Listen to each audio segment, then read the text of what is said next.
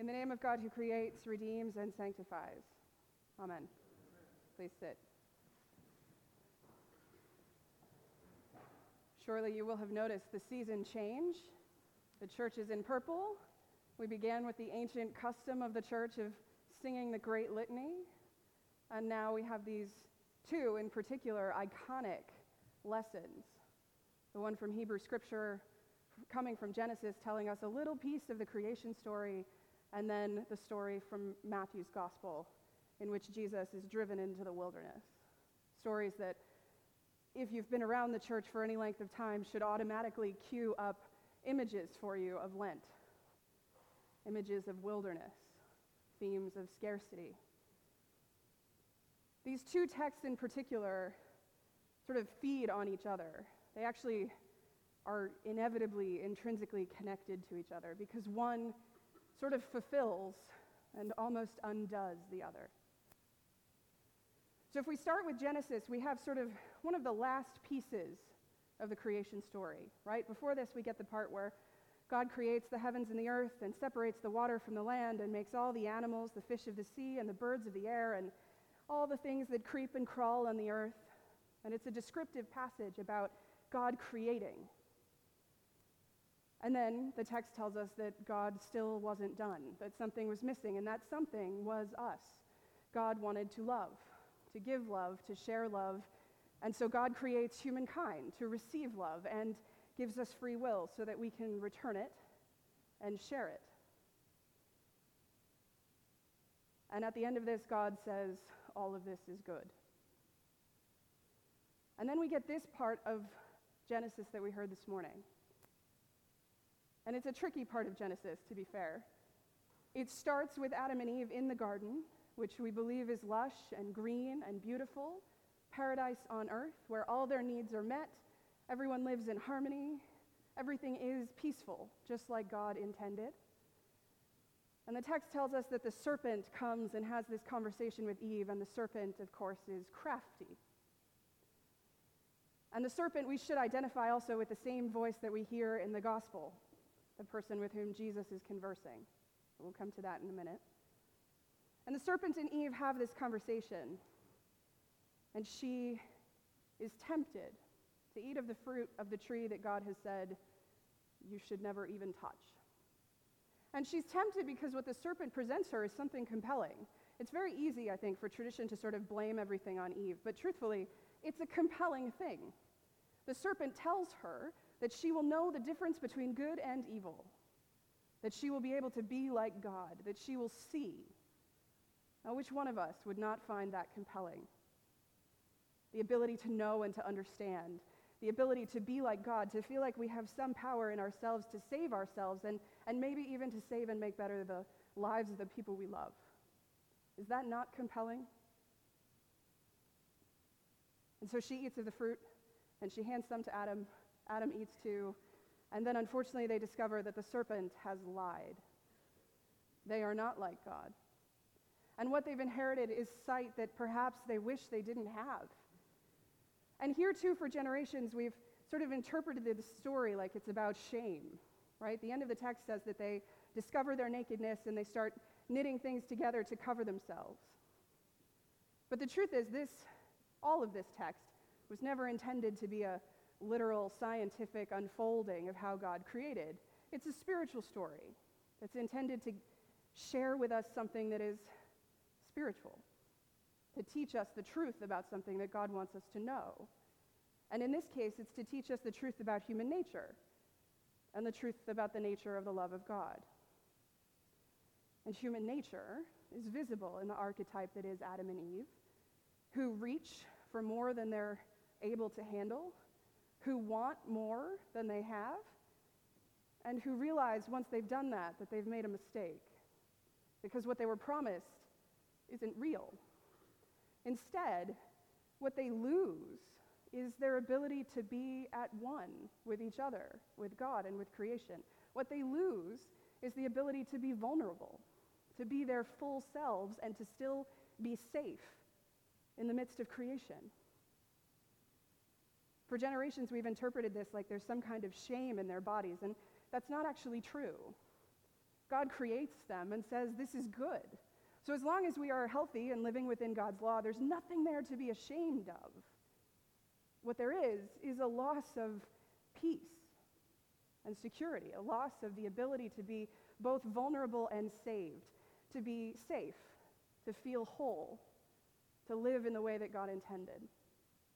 And I have to believe that after they do that, they have this moment that, at least to some extent, we've all experienced, where you sort of look behind you at the mistake you just made and wonder, oh God, what have I done?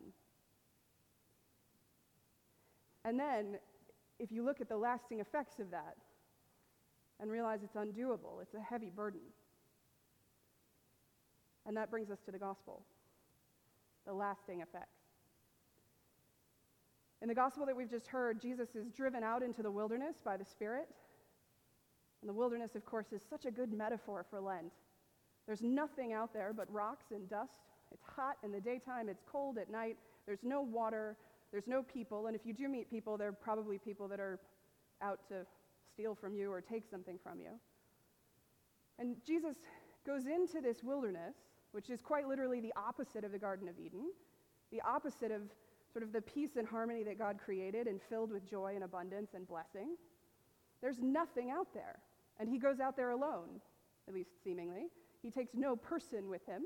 He takes very little with him. And the text tells us he fasts for 40 days and 40 nights. And then this same tempter, this same voice appears and lies. And it's three sort of classic temptations. The first is about physical needs. If you're the Son of God, turn these stones into bread so that you can eat, because after 40 days you must be hungry. So show your power. Eat something. Not a big deal. And in the second one, the tempter appeals to Jesus' sense of pride and importance. If you're really the Son of God, show me that. Let God show you how important you are. Throw yourself down, and certainly the angels will come and get you. It's an appeal to his pride, to his sense of importance. And then last, there's the appeal to power and wealth.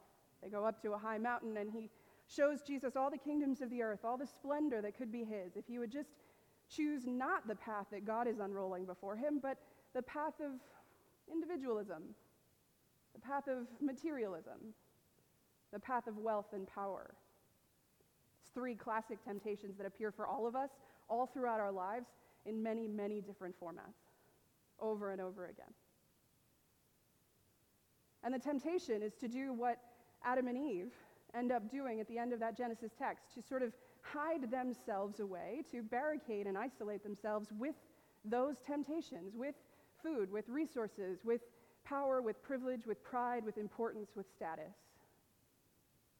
Because that, again, is the real loss in that text.